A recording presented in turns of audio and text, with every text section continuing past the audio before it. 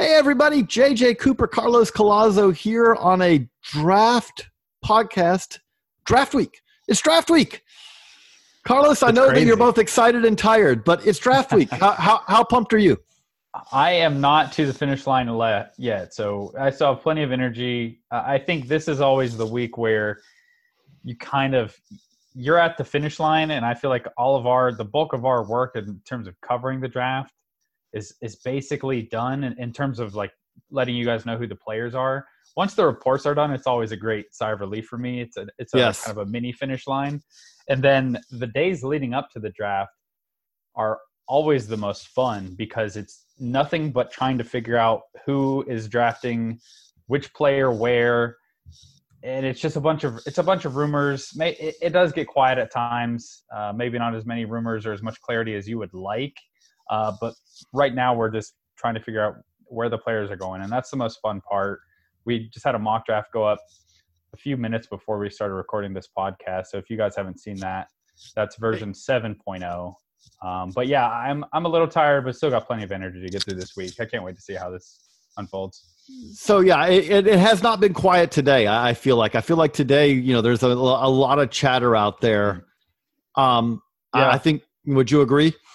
I think so. I think this morning, as we were kind of starting to continue just the reporting process for this mock, the past 2 years, I would say, the days leading up to the draft, it's almost been like radio silence, where you kind of expect things to come out, and there's really not a ton. Today, we got a few nuggets, and we're hearing a little bit more about a few players further down in the draft, which is always good. Again, with all this stuff, I feel like you feel good about it now, and then who knows what's going to happen on draft night. Everything could go out the window. But I do feel like we had a few moving pieces lately that are worth talking about. I don't know if you want to start at the top of the draft and work down, or how you want to go about it. But. Well, I think one thing that has made this I'll throw out a statement that I've heard, and I want to kind of hear if you do agree or disagree. The thing that has kind of helped as far as this year's draft when you're doing a mock is there's even more certainty. Maybe it's because we don't have the Orioles picking one like we had last year, but last year we felt very confident that Adley Rushman was going to go one. Mm-hmm. This year we feel very confident that Spencer Torkelson's going to go 1-1. Yeah.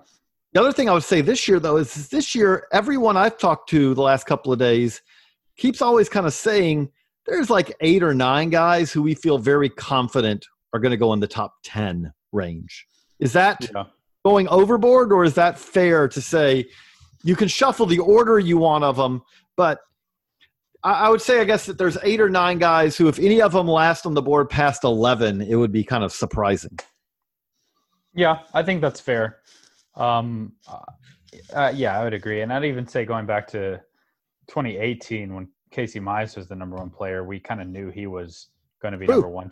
So basically, since I've been doing this, I haven't really had to guess too much at number 1. We've kind of always assumed, and that's always nice to at least have that out of the way to kind of start working on the board. It's way different than like 2012, where literally no one outside of like 3 people knew until the pick was done. Even in 2017, I feel like there was a group of 5 players where, unless I'm mistaken, I don't know if anyone was certain who was going 1 in that draft. So it's been a lot easier for me to at least start on the right track, and that's been nice. Hopefully it continues with Torkelson, and I haven't heard anything to lead me to not put him there. The Tigers have been good to be at number 1. I'll say that.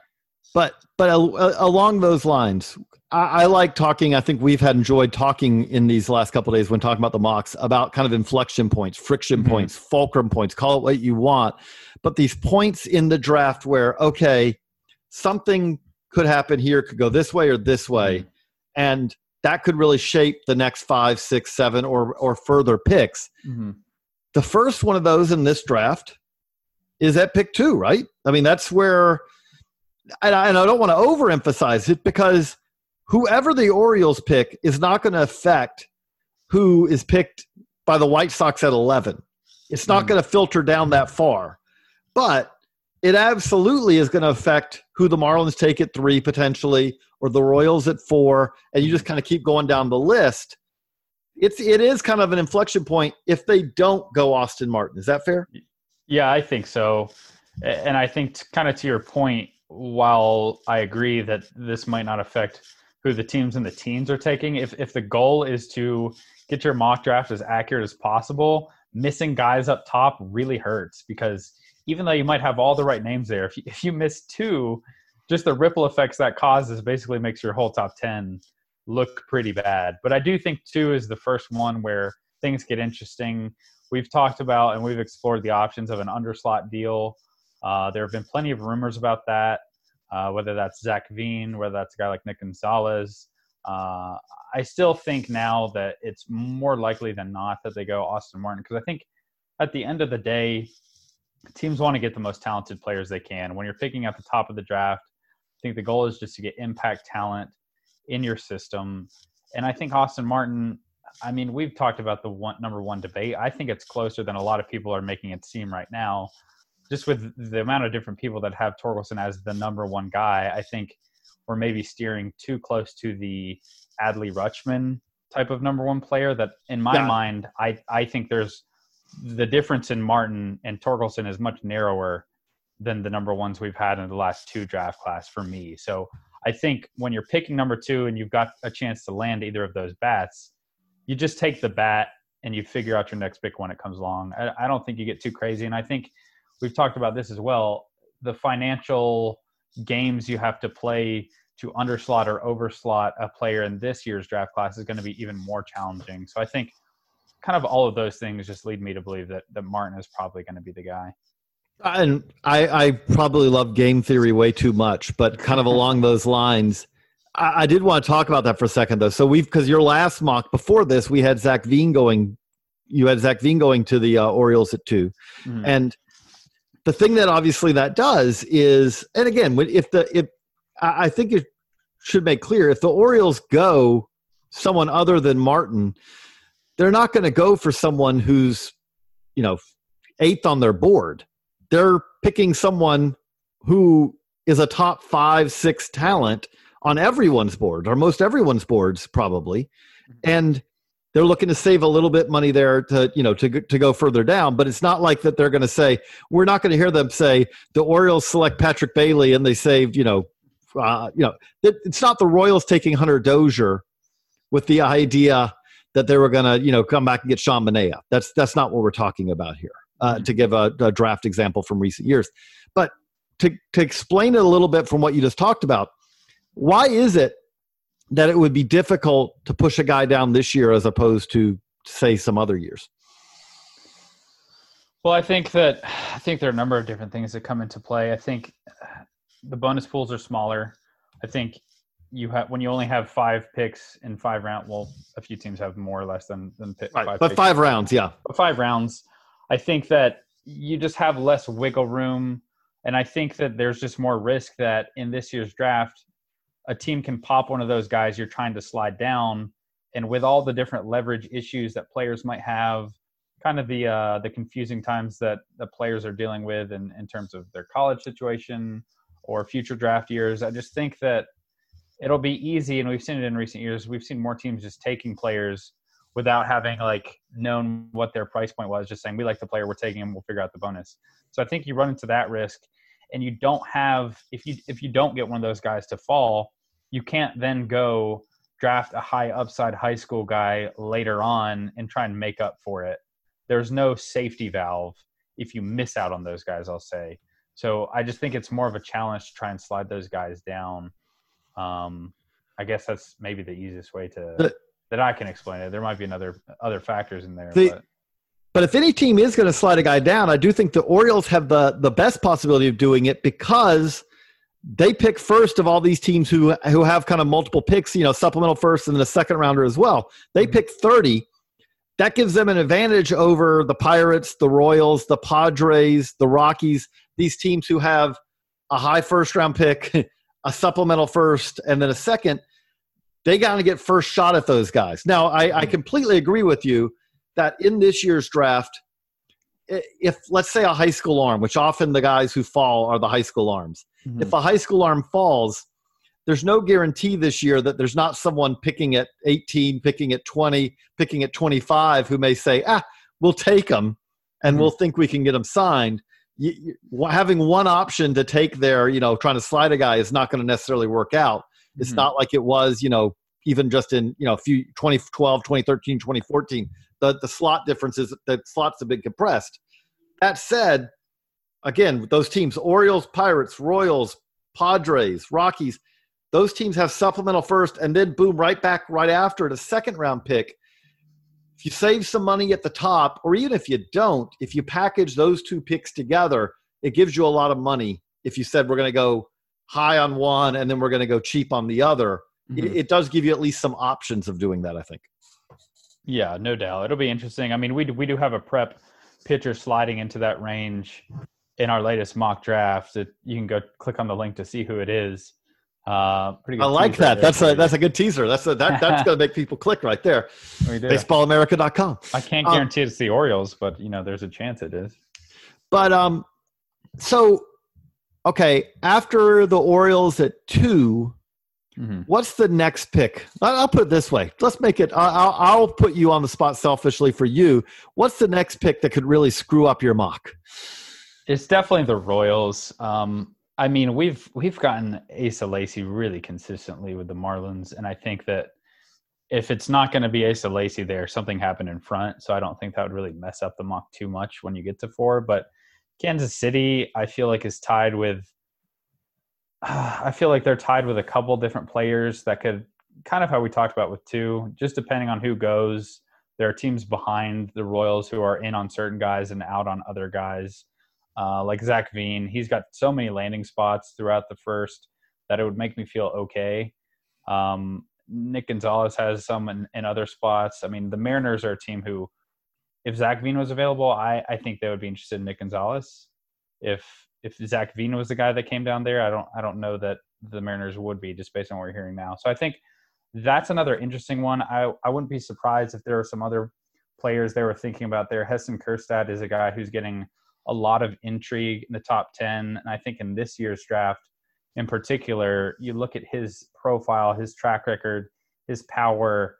If you think that Kjerstad was about to have the J.J. Bleday kind of season and you really buy into that, I mean, you take him there, because J.J. Bleday, if we look back at last year, he was thought of as a back of the first round kind of pick.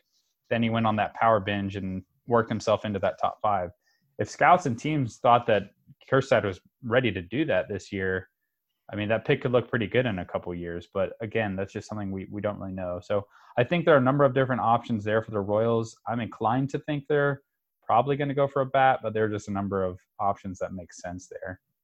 That makes me think of a question I had a GM ask me that I think is a good question to ask you, which is, who is the player that you think was hurt the most in the first round? I don't want to bring up someone who's like, going to go what may have gone on day 2, but who's the player who is hurt the most by the early shutdown, and who's a player who was hurt the least? I'll give you my version, and I want to hear what you have to say, because my hurt the least is Zach Veen. I mean, are we saying outside of your hurt the least is who? Zach Veen? Zach Veen. From me, probably this is that how the season played out.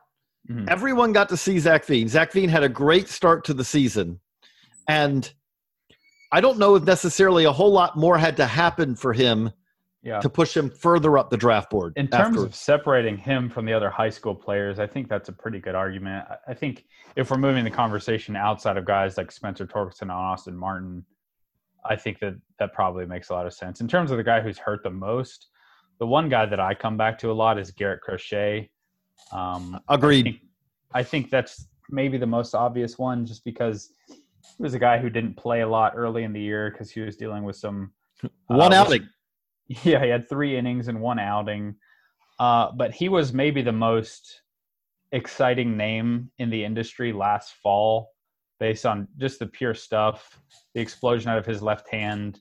And if he had a chance to take the mound every week, show that he could start and continue showing that type of stuff, I mean, you're talking about a guy who could move into top 5 kind of range, like what we saw with Max Meyer. Max Meyer really came out and showed that he could start and hold his electric stuff.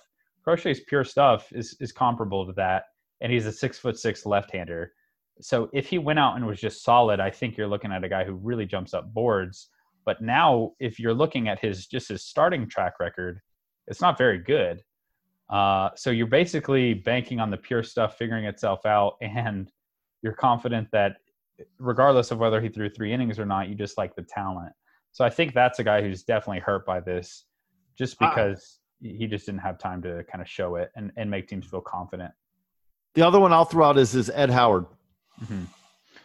Okay, I'm curious to hear this one, because I feel like I might think in different terms at this point. And again, admittedly, there's a couple things that I could counter my own argument, which is that Ed Howard is playing, upper Midwest. Mm-hmm. The caliber competition he's going to regularly face he's not going to face elite arms week in, week out. So he's not going to get that chance of a kid playing in SoCal to kind of show up in marquee matchups week after week, like some of those guys. That said, I do think a guy like Ed Howard, a strong, he's the kind of guy who could have had that April, May where, okay, everyone's got to come back in to see him again. Man, he really has taken a step forward. Now, admittedly, maybe part of that is maybe he's hitting against a dude, not every week who's a top 5 round talent.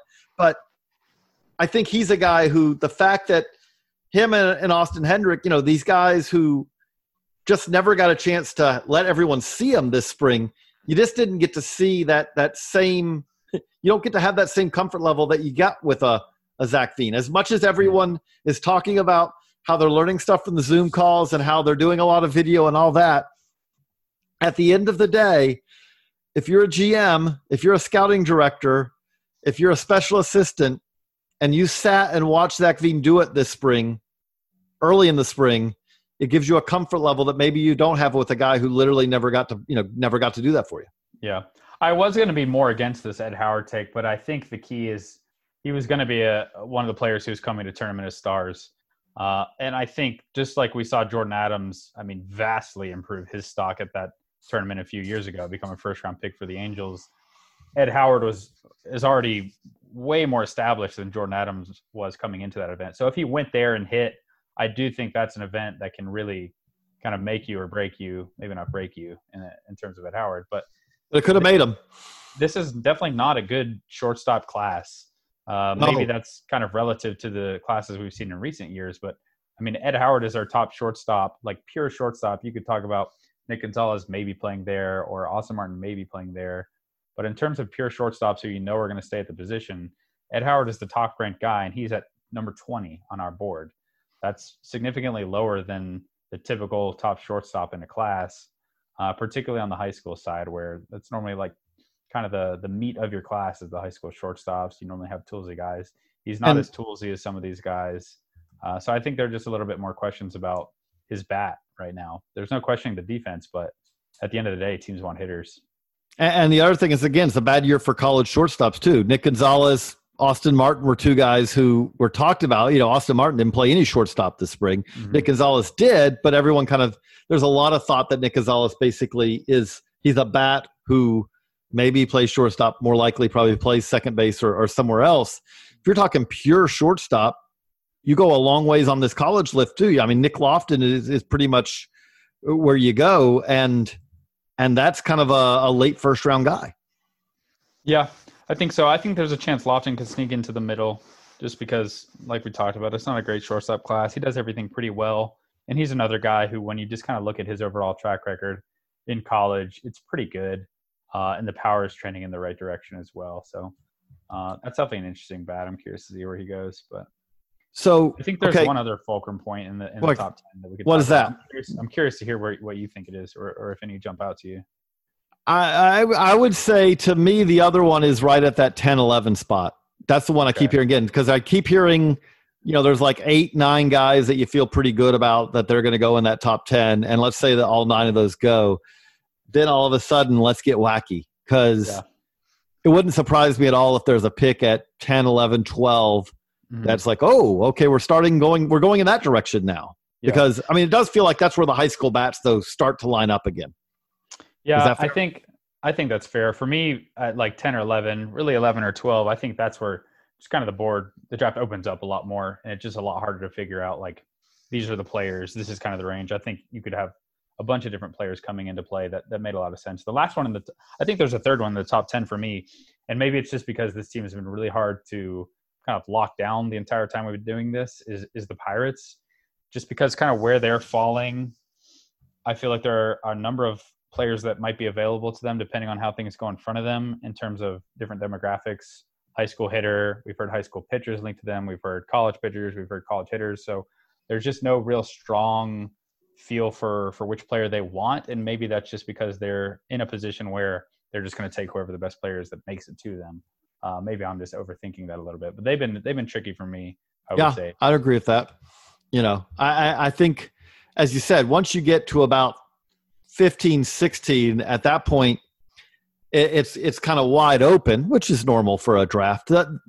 I'd flip it now. To me, there are a couple of wild cards on the player side. Mm-hmm. And one I'll throw out with that I kind of want your kind of input on is we have Garrett Mitchell 6 on our board, our BA 500. Yeah. And we don't have Garrett Mitchell going anywhere near 6 in your latest mock, Carlos. So yeah, these teams are crazy. What are they doing? Explain.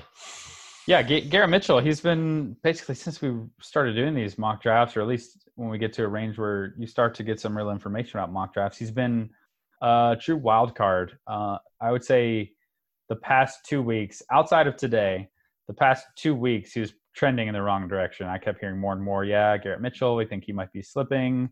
Just teams are concerned with the diabetic aspect of everything, the hit tool. Like, we understand he has better ball skills, but what is the quality of the swing? Is he going to be an impact type of hitter?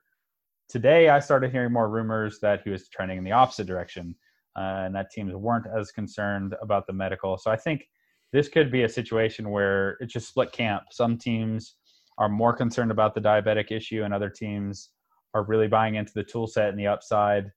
Because, and I keep going back to this, but I think Garrett Mitchell is one of those players that has tremendous upside and a tremendous floor. That's why we have him kind of ranked where we do, just based on the feedback that we got from scouts throughout this process, even going back to his high school days. I mean, if he is not an impact masher kind of hitter, you still have an 80 grade runner with plus defense in center field, plus arm strength, very good bat to ball skills, and the ability to kind of hit above his true talent because of his speed. Like, I would expect him to have an inflated batting average for a long time because he routinely posts 80 grade times out of the box. The upside is you get a guy who's all that, plus he hits 20 plus home runs a year. That's a perennial all-star if he taps into that power. I just feel like at a certain point, the upside is too much to pass up on. And he was off to a really good start this spring. So I'm not in conversations when teams are talking about how they're factoring in the medical and how you assess the risk of the type 1 diabetes. But clearly that is really an impact for some teams. But I think that, I don't know, I think middle of the first round at some point, he's going to come off the board. I'm very curious to see the team that does it, because whoever takes him in that range, I'm going to think that's great value just based on where we have him on the board. Yeah. So again, you get past that and it's really, now we're into the wide open, obviously. Understandably, especially, and I think that it's notable to say this, especially in a draft this deep, and especially in a draft this deep where with less information, there's a lot of information still, but less information, the board should be more divergent than a normal year. Because to take just a couple of examples that we have kind of in the back half of the first round and even into the supplemental. Okay.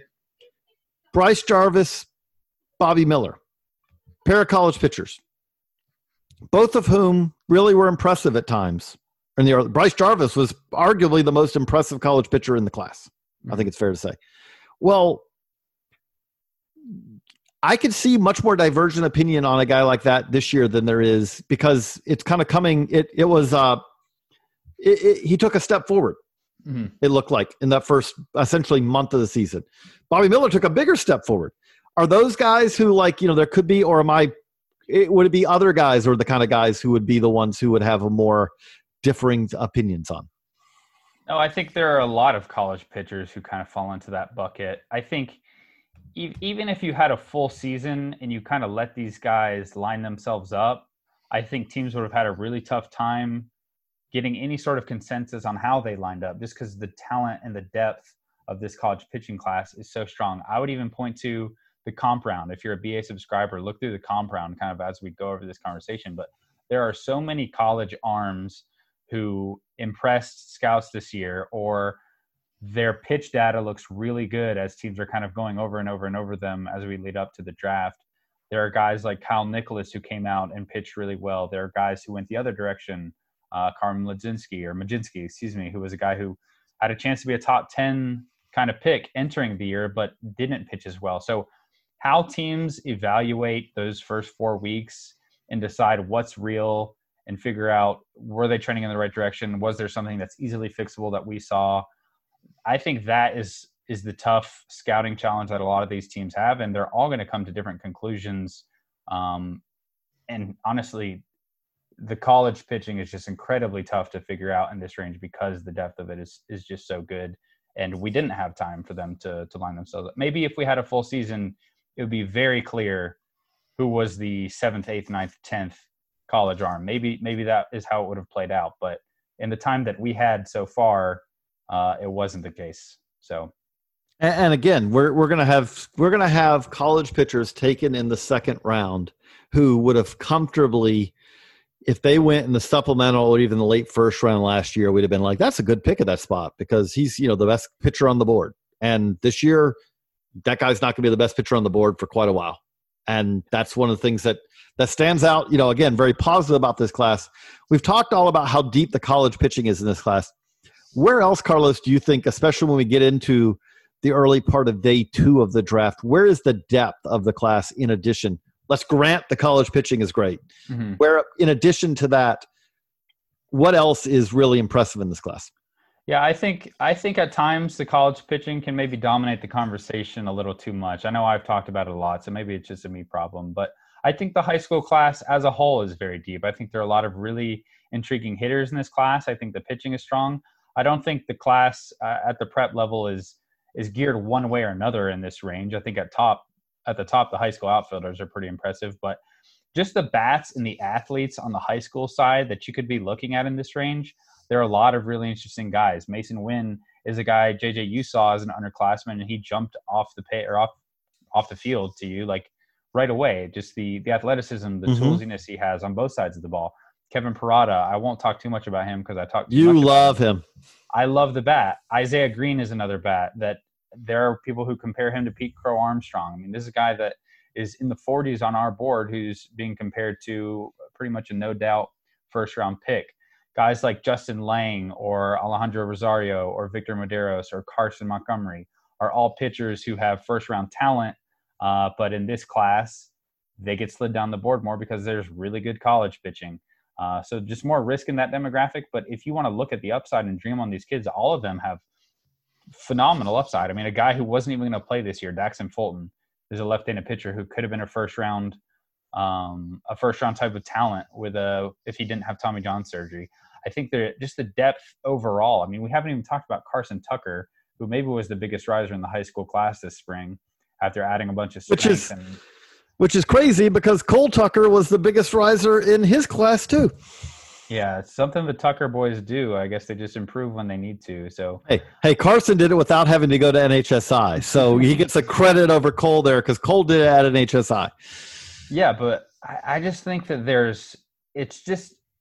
it's very clear to me that this is the deepest draft that I've covered since I've been at Baseball America. And that also makes it so painful that this is the year we have 5 rounds. Because if we had a typical draft year, I don't want to be crazy here, but I feel like this is a draft we could look back on as one of the better drafts in recent history. We have to see how it all plays out, obviously, but man, it's just so loaded. And if you're a team that's not spending, or I know there are rumors about teams not like spending the money on these players, that is the stupidest thing I could ever imagine. And I will note that if you don't spend it, you're saving yourself basically nothing in 2020 because you're only spending $100,000 per player. Exactly. It's all deferred anyways. Go get these players. They're really good. Yeah. I just love this class. Well, okay, let's wrap it up with this then, kind of to on day two and going past day two. What is your sense of what's going to happen? First off, what's going to happen in rounds 4 or 5? Where do we think we get into the let's make a deal portion of this draft? Is it starting the 4th? Is it getting the 5th? Or is it team by team?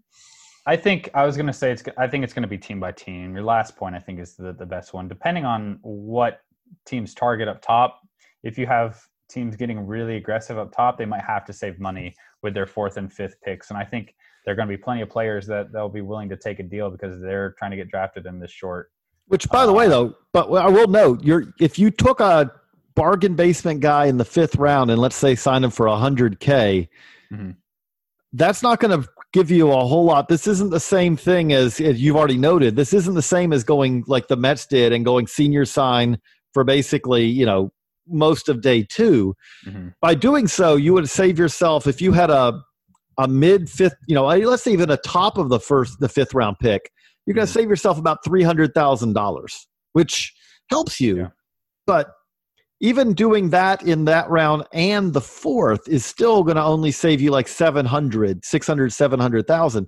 Yeah. It's not going to save you those millions of dollars that you would potentially, Which could help you sign one of the guys you took earlier. So it definitely could matter. And I think there are going to be plenty of players who are not like bottom feeders that might be willing to take deals like that just because of all the uncertainty. So I do think we'll see some teams maybe take advantage of the leverage they might have in this situation. But I think that at the same time, if there are other teams who play it straight up, they could take advantage of the depth of this class basically just by signing guys at slot, kind of just going down their board like you would if it was an NFL or an NBA kind of style draft.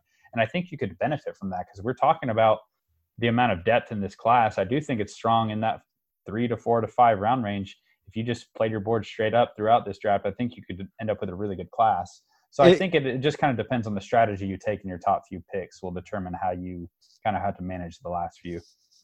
Again, now we're not saying our board is a perfect, summary of how guys are going to go. And some of these guys may not even, there's also asking prices and all that. Some guys may be better off to go back to school. But like when I look at guys who we have outside of the 160 or on our board, like a Mason Erla, for example, or, Kale Emshoff, or, you could just keep going down the list. I'm just looking about, college guys who aren't right now, like very conceivably Jordan Woe, for Michigan, Blake Dunn for Western Michigan is Blake Dunn, like Will Klein at Eastern Illinois. Like there's a lot of guys who it's like, I don't know if he's going to get picked, but you know what? This guy's really interesting. Braden Oldhoff at Tulane. Like I could just keep going down this list and finding guys who I'm like, I think that guy, I could really make a good.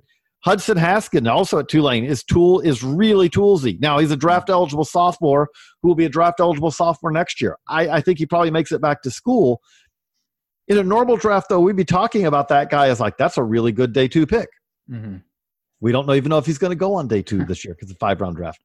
But the last thing with that is, okay, going beyond that, how do you think the non-drafted free agent, like, is it going to be crazy busy? Is it going to be some team busy? Do you know? And it's okay. I'm putting you on the spot. If you don't have a sense yet, we haven't gotten to the draft yet, much less the Sunday signing period. So yeah, I think most teams would be pretty involved in at least getting a handful of players. It's hard to say the exact amount they're going to get just because of the number of cuts and releases and how they're going to deal with just roster spots in general at the minor league level. Like if you don't have places to send these guys and play them, you might not be too busy. And if you're not paying minor leaguers, you're not going to be busy at all. But I think most teams will be pretty interested, again, because I think there are going to be a number of really good players who are worth well more than $20K, and teams know are worth well more than that who will be willing to take $20K this year and just try and get their pro career started. Hopefully we get some more clarity kind of after these 5 rounds are completed and teams kind of have a better feel maybe for what they're looking for. But I would imagine most teams are involved. I can't imagine there are a ton of seniors who are really dying to get back into the draft market next year when they're a year older and they're 23, 24 in some cases, competing with an even deeper senior class next year. So there's going to be some names. The flip side, I will say, though, this is the nightmare scenario. This year, there may not be a minor league season.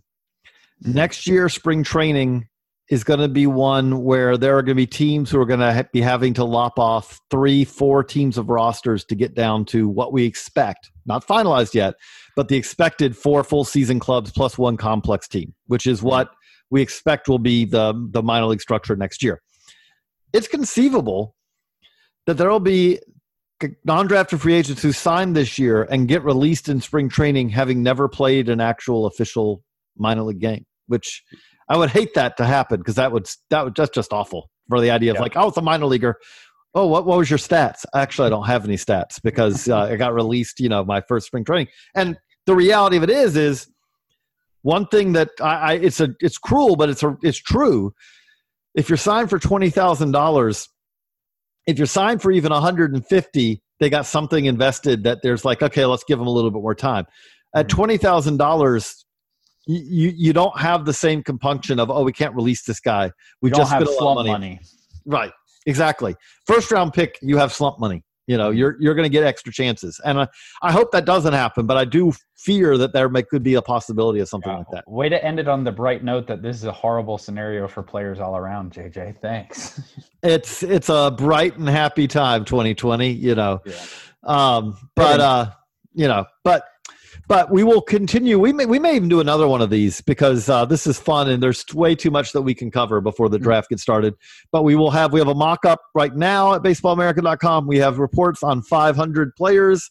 Yes, they're only there's only 160 that they're drafting, but hey, we got to write, we cut it down. We would do 800 in a normal year. We cut it to 500 this year, and we're really bummed that they're not going further than they are. But Carlos will be on the MLB Network draft on Wednesday and Thursday this year, 2 days. So I would say that we'll be continuing to talk remotely, but we've been doing that for 3 months now, so it's not that different. But check everything out at baseballamerica.com. If you're not a subscriber already, you can jump in and join us. We have a massive amount of content to get you ready for the draft. And we'll be analyzing it all through and after the draft. baseballamerica.com/shop-now will get you a online subscription, or you can subscribe to the magazine. You can purchase books. You can get single issues. Check that out, baseballamerica.com. For Carlos, I'm JJ. So long, everybody.